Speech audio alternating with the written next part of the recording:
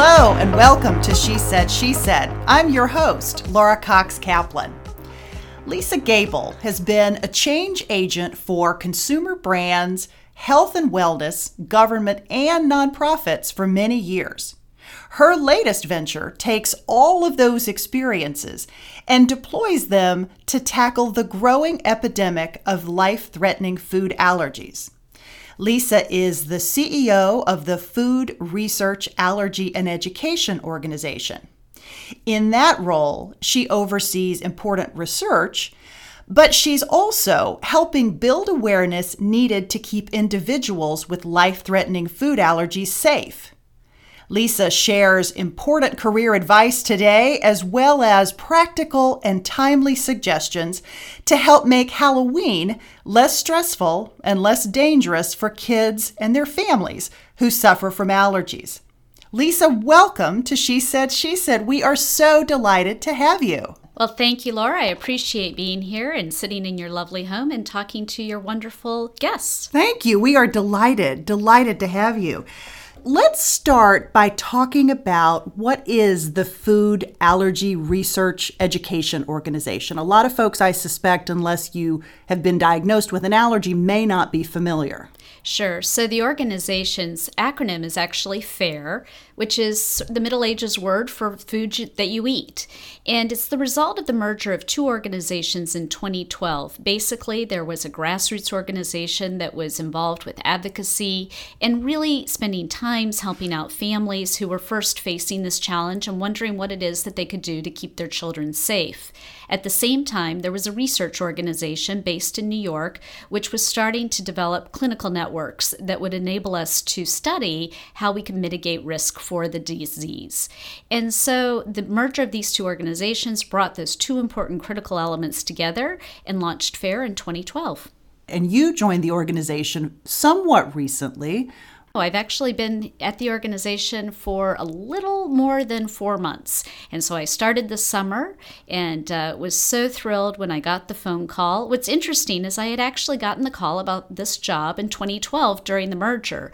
And I was working on another project that has similar attributes and provided names to the headhunters and researched the activities and really brought myself to understanding what it was that the organization FARE did. And so when I received the call this year from another group of headhunters, as our chief medical officer, who was also the CEO, was looking at retiring, I was so excited because I knew about it, I knew how important it was, and I really wanted to help.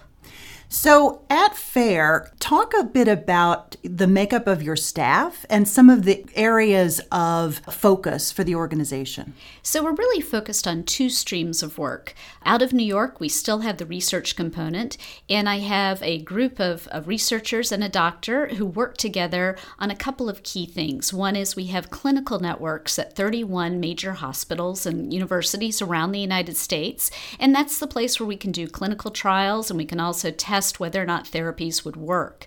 Secondarily, is we've spent a lot of time pulling people out of various forms of immunological research and actually creating this as a separate sector for doctors. And so we have a group that works on awards that gives doctors the ability to move into this sector and do the research. So we have research on one end, and then on the other side we have awareness. And awareness has a few component parts. We have the education team that works in communities and makes sure that moms and dads who are of the newly diagnosed know where the resources are. We have a college program that helps families as they're determining whether or not a college can actually facilitate a safe environment for their families.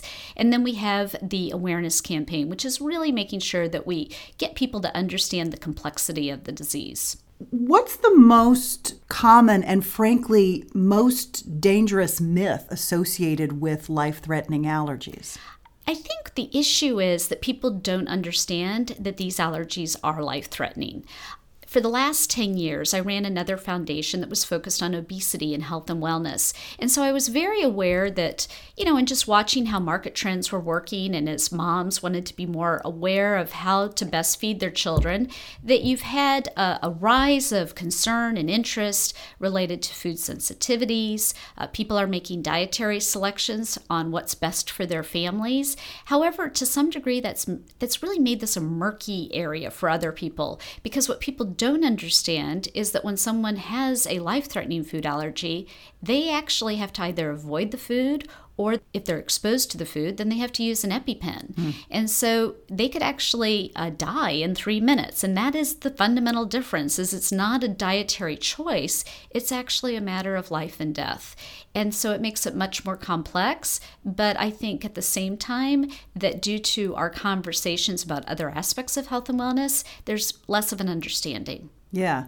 I would imagine if you or you had a child in particular who was diagnosed with a life-threatening allergy, or you discover that your child has a life-threatening allergy, that would be a very overwhelming experience as a parent. How do you, as an organization, help parents when they receive this diagnosis? What's the first sort of series of things that you should do? The first thing is to find a support group. And so we actually have a way on our website to find a support group. We also have a sister organization called MOCA, which is Mothers of Children with Food Allergies. If you want to find out what exactly you need to do to communicate to all of the world in which your child lives. So you've got the teacher, you have the church, you have your synagogue, you have your soccer team, your baseball team. And so there's a process of making sure that you make people aware that your child is allergic to this food. And you have to also teach your own children that they are allergic and they need to be very careful about that. The other is they need to start carrying their EpiPens with them. And so whether it is an auto-injector made by one company or another, and there are a couple of them in the market right now, you want to make sure that that is always with your child and learn about the disease. And it's a hit or miss process. When I listen to families, it is very complex. There's a great deal of anxiety, both for the children as well as for the parents. And I think particularly mothers carry that anxiety because you so want to protect your child. And so having other people you can talk to, we know is critically important. Yeah, the whole psychological element for both the parent and the child, but probably more so for the parent. It is. I mean, it really creates a high anxiety. And in fact, I'm getting ready to talk tomorrow to the Child Mind Institute, which is an institute in New York that focuses on anxiety. And this is one of the issues that they're focused on, because as you can imagine, if you have this fear and you always have to be careful, your child grows up very quickly. One of the things that I had not focused on until doing the research for the interview is that it's not just a matter of the initial diagnosis and putting together a strategy for dealing with it day to day, but you also have to factor in all of the various life transitions if a kid goes to camp or when a child starts college, because you may or may not outgrow these allergies, right? So talk about the support that FARE provides in that regard as well. Sure. I've had mothers tell me that it's easier, obviously, when their children are smaller because you can control their environment. We know that children are at the greatest risk between 11 and 21. At the point that they have their own independence, they're making their own decisions, they're out with friends, and they may not carry their auto-injector with them. They may not feel comfortable piping up in the middle of a conversation and letting someone know that they have an allergy because they don't want to be different and they don't want to be excluded. They are more vulnerable. And so that's the issue where parents really just need to sit down with their children, find the solution that's best for them, the auto-injector that they're willing to carry that's going to work for them, and helping them to figure out how to navigate life. I've heard so many stories from boys in particular about dating and how it becomes complicated because on a date, when you're a young adult, when do you tell the girl why it is that you're not eating certain foods? You don't want to come across as different than anyone else that she goes on a date with. Kissing. We have one boy who's given a speech about kissing and how it can be, it's daunting already to have your first kiss. If you have your first kiss and you're wondering if the girl had peanut butter that day, it makes it more daunting. Wow. And so I think that the issues these kids live with, and therefore finding other people. In fact, we're getting ready to have what's called FairCon Teen Summit. This year, we've doubled our numbers. We have 700 kids and parents coming together in Washington in a few weeks. And what I've been told by people who organize the event is that when these kids can get together and talk to their friends about this, and they can hear an older, young adult talking about what they went through. So one of our board members, her son gives a whole speech on dating. And what he says is, okay, so you don't want to go to a restaurant because you don't want to have to tell the girl about it. So he goes on hikes. He goes on walks. He plays putt-putt. He goes to a movie movie, whatever. Even movie theaters can be a problem at some point. But he is very creative. And so getting those little tidbits and lifestyle issues are important. That's so fascinating. I never would have thought about the dating aspect of that. I mean, how long would a food allergen stay in someone's system so that it would be transferable from that standpoint? No one knows what causes a threshold that is going to basically have someone have anaphylaxis. And so that's one of the reasons it's so hard to come up with a therapy that's going to work, and one of the reasons we're going to be putting money into this area, because everyone has a different threshold. And so what that means is, in order for your doctor to find out whether or not you have a life-threatening food allergy, you go through something called the food challenge. And essentially what happens is you take a young child who's been told never to eat that food because it would kill them and it's very dangerous. You put them in a doctor's office and you keep feeding them the food until they have some type of reaction. Each person is different, and therefore it's always a cause for concern, which is one reason why you hear a lot about airplanes. Food allergic parents, they like to get onto the plane early, and they like to wipe down the airplane because they don't know if there's that tactile element that's left from a previous passenger. I can't imagine the stress involved in taking a child in and going through that kind of therapy to sort of trigger a reaction.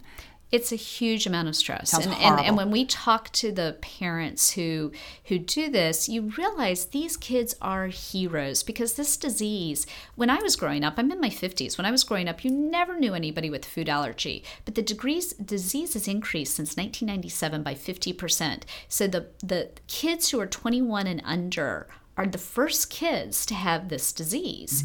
There is a complexity to it, and people have to figure out how to live their life with it. And some people do grow out of it, but a lot of people don't. I have a board member who has a peanut allergy. He's in his late 40s, early 50s. And we asked him the other day, he was the CEO of a major technology company subsidiary and traveled all over the world. We said, how many anaphylactic shocks have you gone into as an adult? And he said 25 to 30. Wow. And he carries his auto injector with him, and he is always very careful and cautious. He carries a card in different languages so that when he goes into a country, people can control it, but at the same time, they don't want to have the risk. Yeah, a lot of planning and preparation. There is a lot of planning and preparation. So, is there a growing consensus around why this huge spike? Because like you, I never knew a child growing up who had a life-threatening allergy. Folks had mild allergies, more environmental type stuff, but nothing related to food that I can recall. Is there a consensus around why we're seeing this big uptick? There's no consensus. And in fact, we have a new board member, Dr. Christine Olson, who helped start a group called FOSSI, which is part of the Broad Institute in Boston. And it works with Mass General and Harvard and some of the top schools in the country. And they're actually trying to figure out why this has happened. There are different hypotheses, but no one's actually sure whether or not they're accurate. And so some of the conversation has been about the cleanliness of our environments and the fact that, due to the advancement of cleaning products and other types of things, we do live in more clean environments. There's been commentary related to in some research about whether or not it was abstinence by the mother in eating the top 8 allergens during pregnancy, because a lot of moms in the late 90s, early 2000s were told, don't eat these foods when you're pregnant. Mm-hmm. Did that actually cause a greater sensitivity? From the fact that we didn't feed children these foods, we do know this for sure. We sponsored something called the LEAP study, and then there's the LEAP On study and the EAT study. Essentially, what the study tested is that if you fed peanuts to young children at a young age, you could actually desensitize them to risk, or you'd at least mitigate the risk that happened. Interesting. It's so fascinating to think about. So you've mentioned several times the EpiPen, how critical that is for someone with a life-threatening allergy. The availability of those, there's been a lot of news reported on lack of availability and also cost associated with it as well. Talk a bit about what's happening in that regard. Obviously, for someone with a life-threatening allergy, the EpiPen, I would assume, is quite critical. It is. And one thing to know is that the EpiPen itself brand was the only thing on the market for a period of time. The good news is there are actually generic brands currently coming into market, as well as a competitive brand called AviQ, which is made by a company called Kaleo. And so there are a couple of issues here. One is that you have one brand that has had a shortage, and they are in the process of trying to fix that shortage. Unfortunately, the shortage came about at two critical time periods. One was the beginning of summer, before kids went off to summer camp, and the second was back to school. Because of the way the pharmaceutical reimbursement process works, the ability to get insurance coverage for the new products that are on the market is what you're talking about. And so one of our partners has actually framed it up very well. He said, we actually don't have a shortage issue, we have an insurance issue. So what FARE has done is a couple of things. We've been actually running a public relations campaign with a news release, that it was an audio news release, to let parents know what to do. One is that we have a survey that's tracking whether or not people are having problems, so we can let the FDA know where the problems are. Secondly, always ask your doctor for an alternative product prescription. Know that some of the new brands in the market are actually doing deals in order to accommodate families. And so knowing that they're not covered by insurance, they're giving great discounts and actually in some cases a zero cost because they know it's important for the family to have it. And so there are a couple of different tasks you can take, but we have heard stories of families traveling at least 90 miles to go and try and find an auto-injector for their children. Wow, that's really incredible. So let's sort of break down some more basic questions, at least basic, I think, from my standpoint, because I'm not an expert on this topic. I don't know very much about it at all, which is why having you here, I think, is so important, because many of our listeners are moms of young children who, if their child has a life-threatening allergy, they're probably very up to speed, I would think. But for everyone else, it's incredibly helpful. I imagine that Halloween is yet another big stressor for parents. If you have a child who has a life-threatening allergy, how do you help folks, not so much the parents, but other people, navigate and be aware of the concerns related to life-threatening allergies? So FARE started a program called Teal Pumpkin.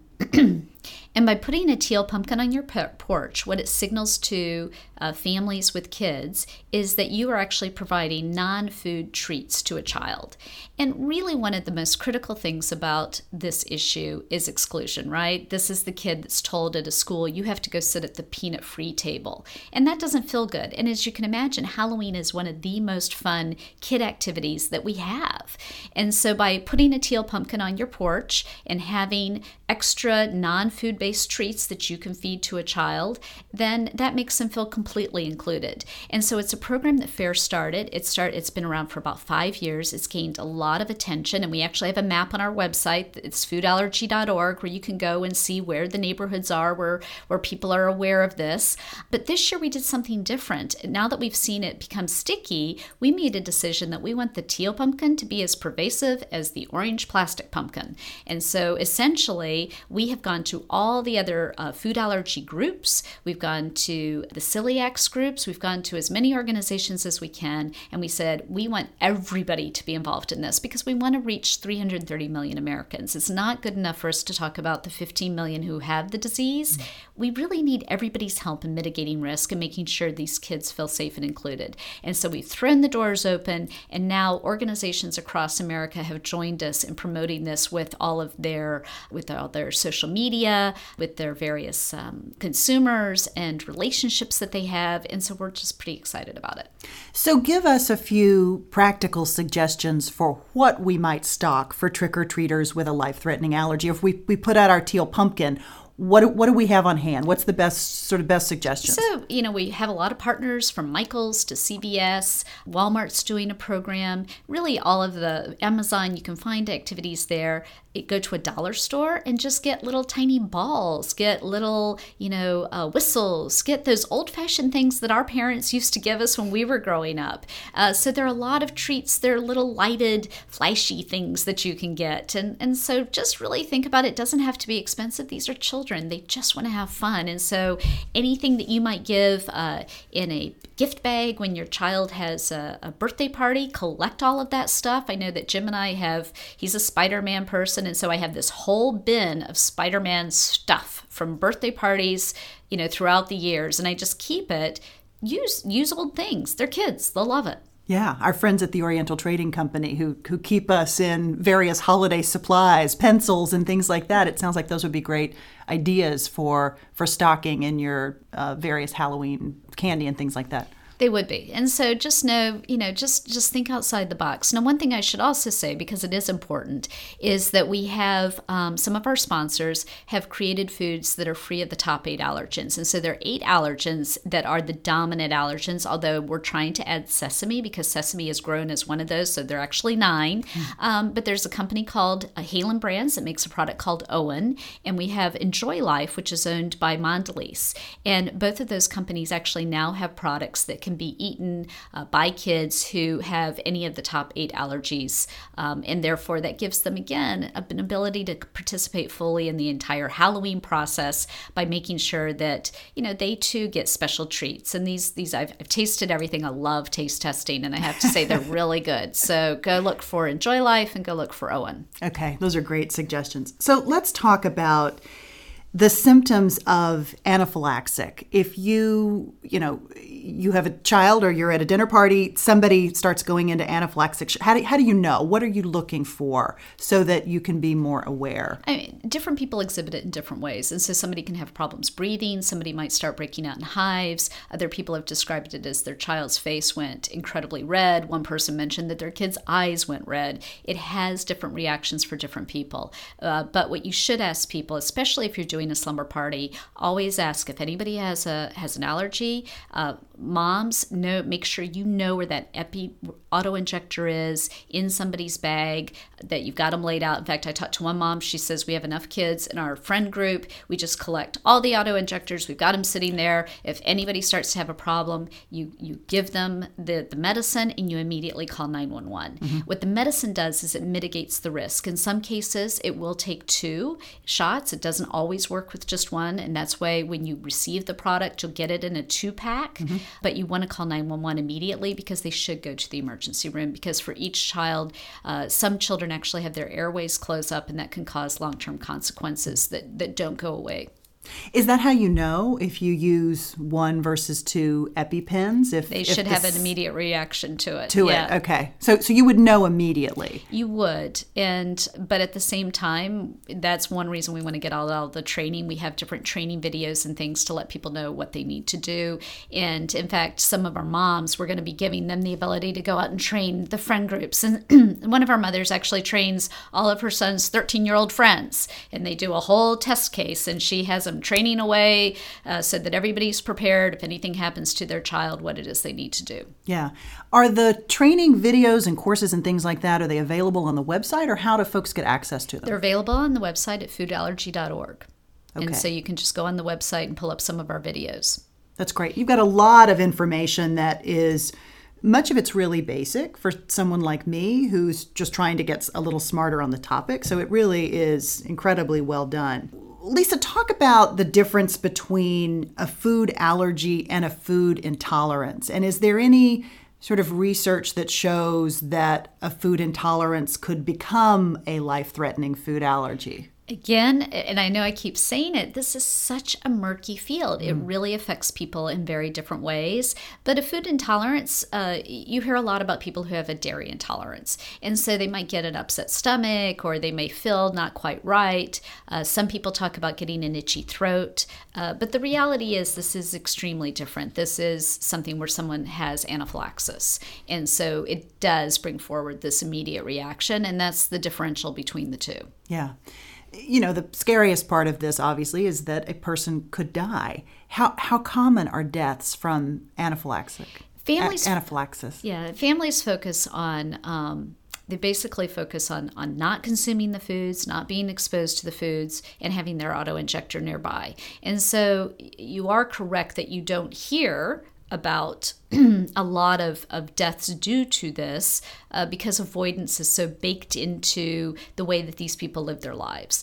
At the same time, we have had some very sad occasions. We had a little boy by the name of Elijah who was going to school in New York. He was 3 years old. The mother did everything she could do. She told the teachers, she told the school. Everybody knew that he had a dairy allergy, and yet someone gave him a cheese sandwich. And he passed away, and the mother came in, and she gave him the immediate medicine, took him to the emergency room. But the reality is, people really need to listen if someone says that they have an allergy, and think about what dairy is. One of the ones that is hardest to remember because it's in a lot of baked products and snacks that people actually don't understand that it's in. And so the most important thing is, if anybody enters your house or if your friend has a friend, read the food labels. The labels are on there. They clearly state what the ingredients are, and that's where you have to be very careful. There was an inquest that recently finalized in the UK about a situation 2 years ago where a young girl purchased a sandwich. The sandwich did not disclose that it had one of the allergens in it. She got on the airplane to eat her sandwich mid-flight in Europe, and she passed away. And there's a whole series of things that went wrong with that. There was a young gentleman who had just gotten his medical degree. He was trying to help her, but the reality is it was due to the fact that it wasn't disclosed on the food label. And so the other thing to always do is, if you're with someone, make sure you ask hard questions at the restaurant or at the quick serve and dig in a little bit more, because it's not always on there, but it should be. FARE has made some great progress in terms of policy changes as it relates to food labeling. Talk a little bit about that as well. Well, FARE is the reason why you do have food labeling right now. I mean, a lot of FARE and the various organizations that have been in this space were the ones who lobbied to get food labeling. One of the biggest issues that we're working on a state-by-state basis is what we call permissive law, which is a law that allows you as a restaurant or some type of entity to keep an auto-injector, and so that if any of your customers start to have an experience, that you don't have the fear of litigation if you help them at their moment of risk. And so there are some laws that we're trying to get passed in states that would ensure that EMTs and police officers, anyone who's a first responder, would have an auto injector. Because what we've discovered when you go back and look at situations where people have passed away, it is because somebody didn't have it when the service was provided, or the EMT actually didn't know what they were looking for. Like, they actually weren't familiar enough with what was going on with the patient. So, Lisa, let's transition and talk a bit more about you and your career. You have had amazing career experiences across, as I said at the beginning, government, corporate, and the nonprofit sector. You've worked in 4 different presidential administrations. You've worked for very innovative companies. You've done some really interesting things.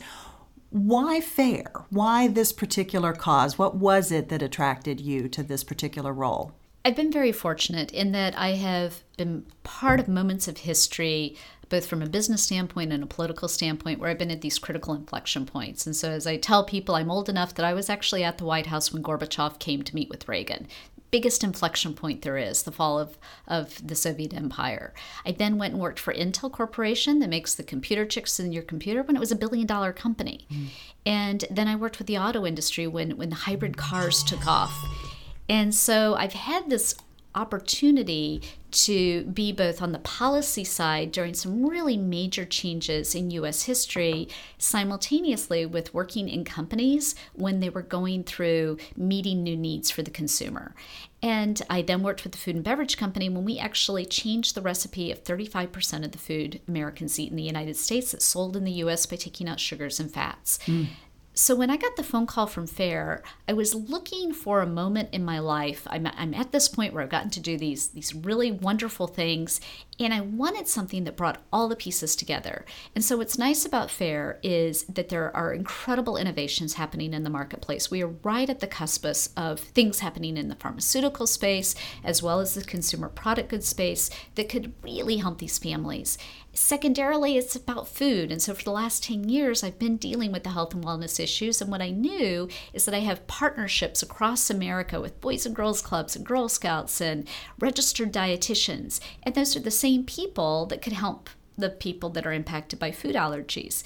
And then from a policy standpoint, there's this recognition that this is an issue that we need to deal with, and we need to, again, these Good Samaritan laws, these permissive laws, how do we make sure that everybody can keep people safe and included? And so I guess the last piece of it was I sat during that interview and I absolutely fell in love with the board. I was sitting there meeting with these people and I realized I can be friends with these people and we can do a lot of good together. So it's an ability for me to bring together all the pieces of my life and really try to do something that's important to 15 million people and more. Yeah.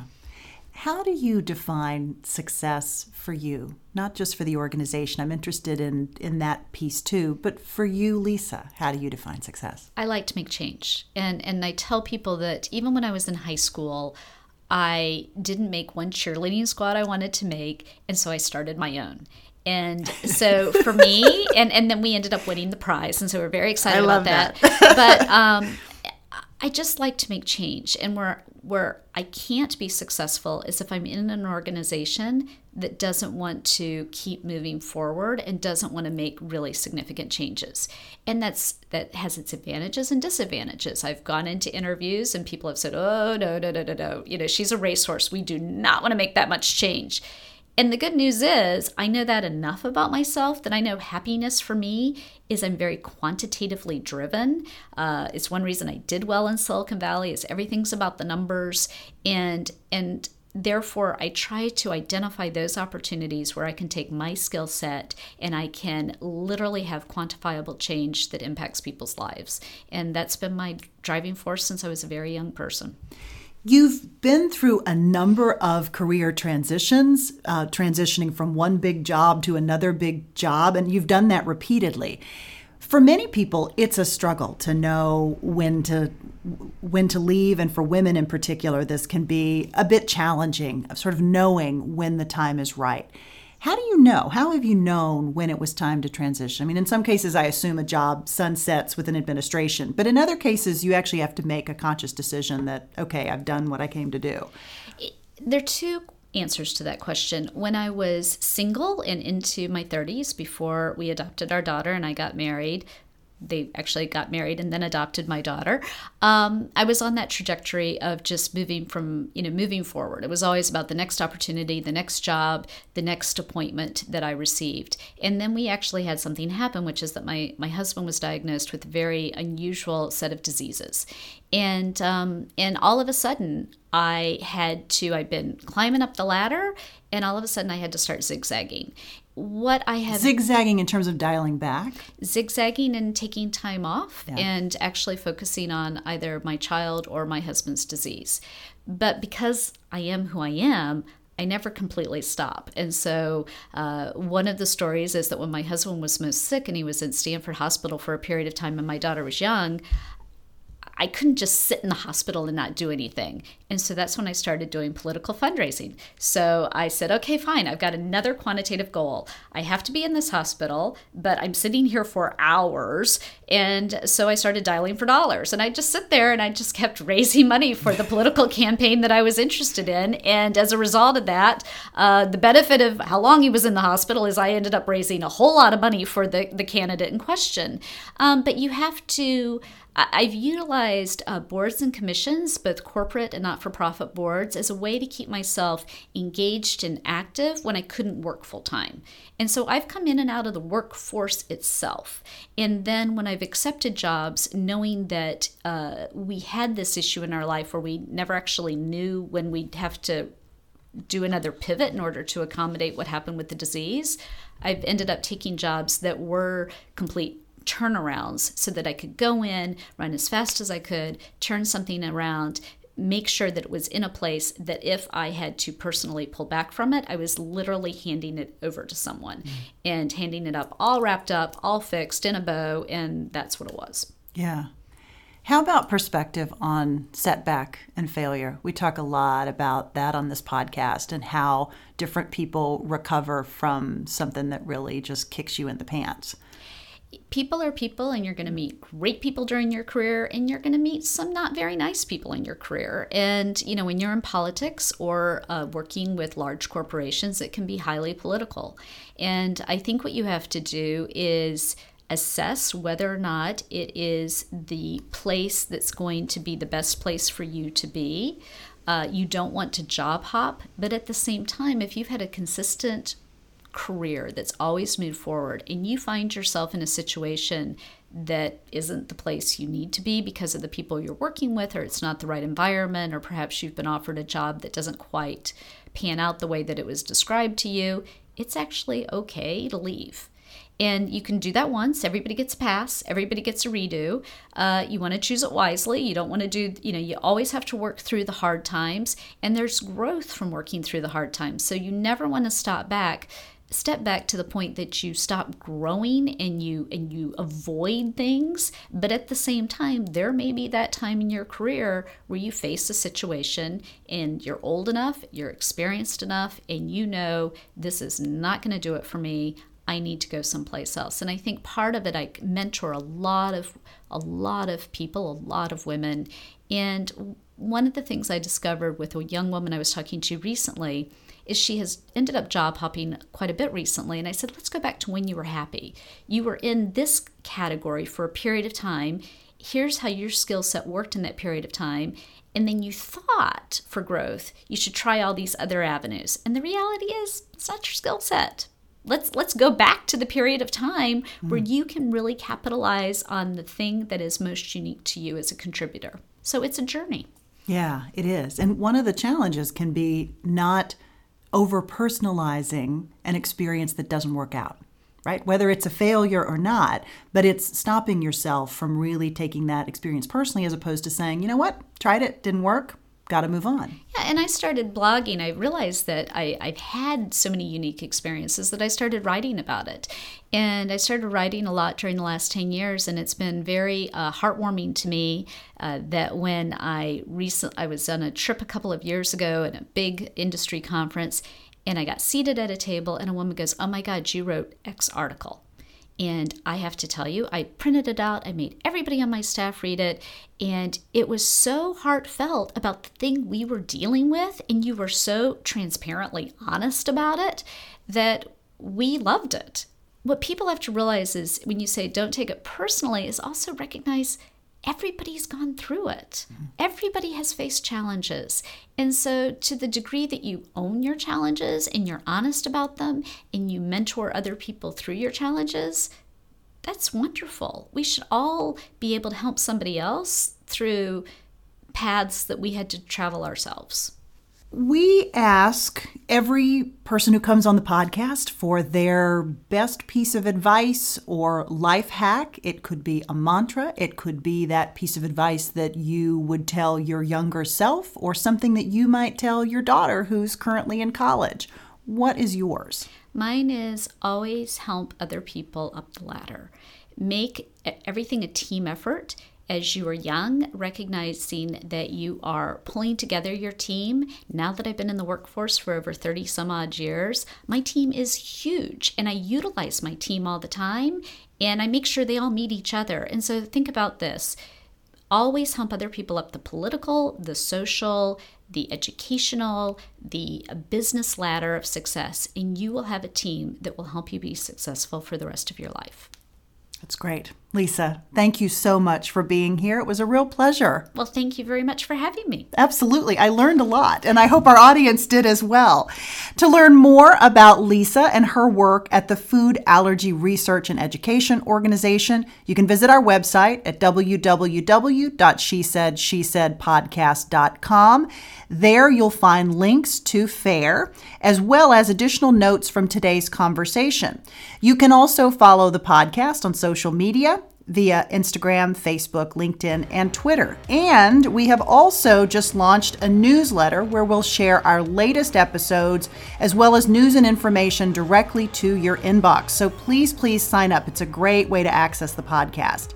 And of course, if you're enjoying this podcast, please consider leaving us a review. We'd love to have that. It's a big help to help us move up the charts on iTunes. As always, thanks so much for listening.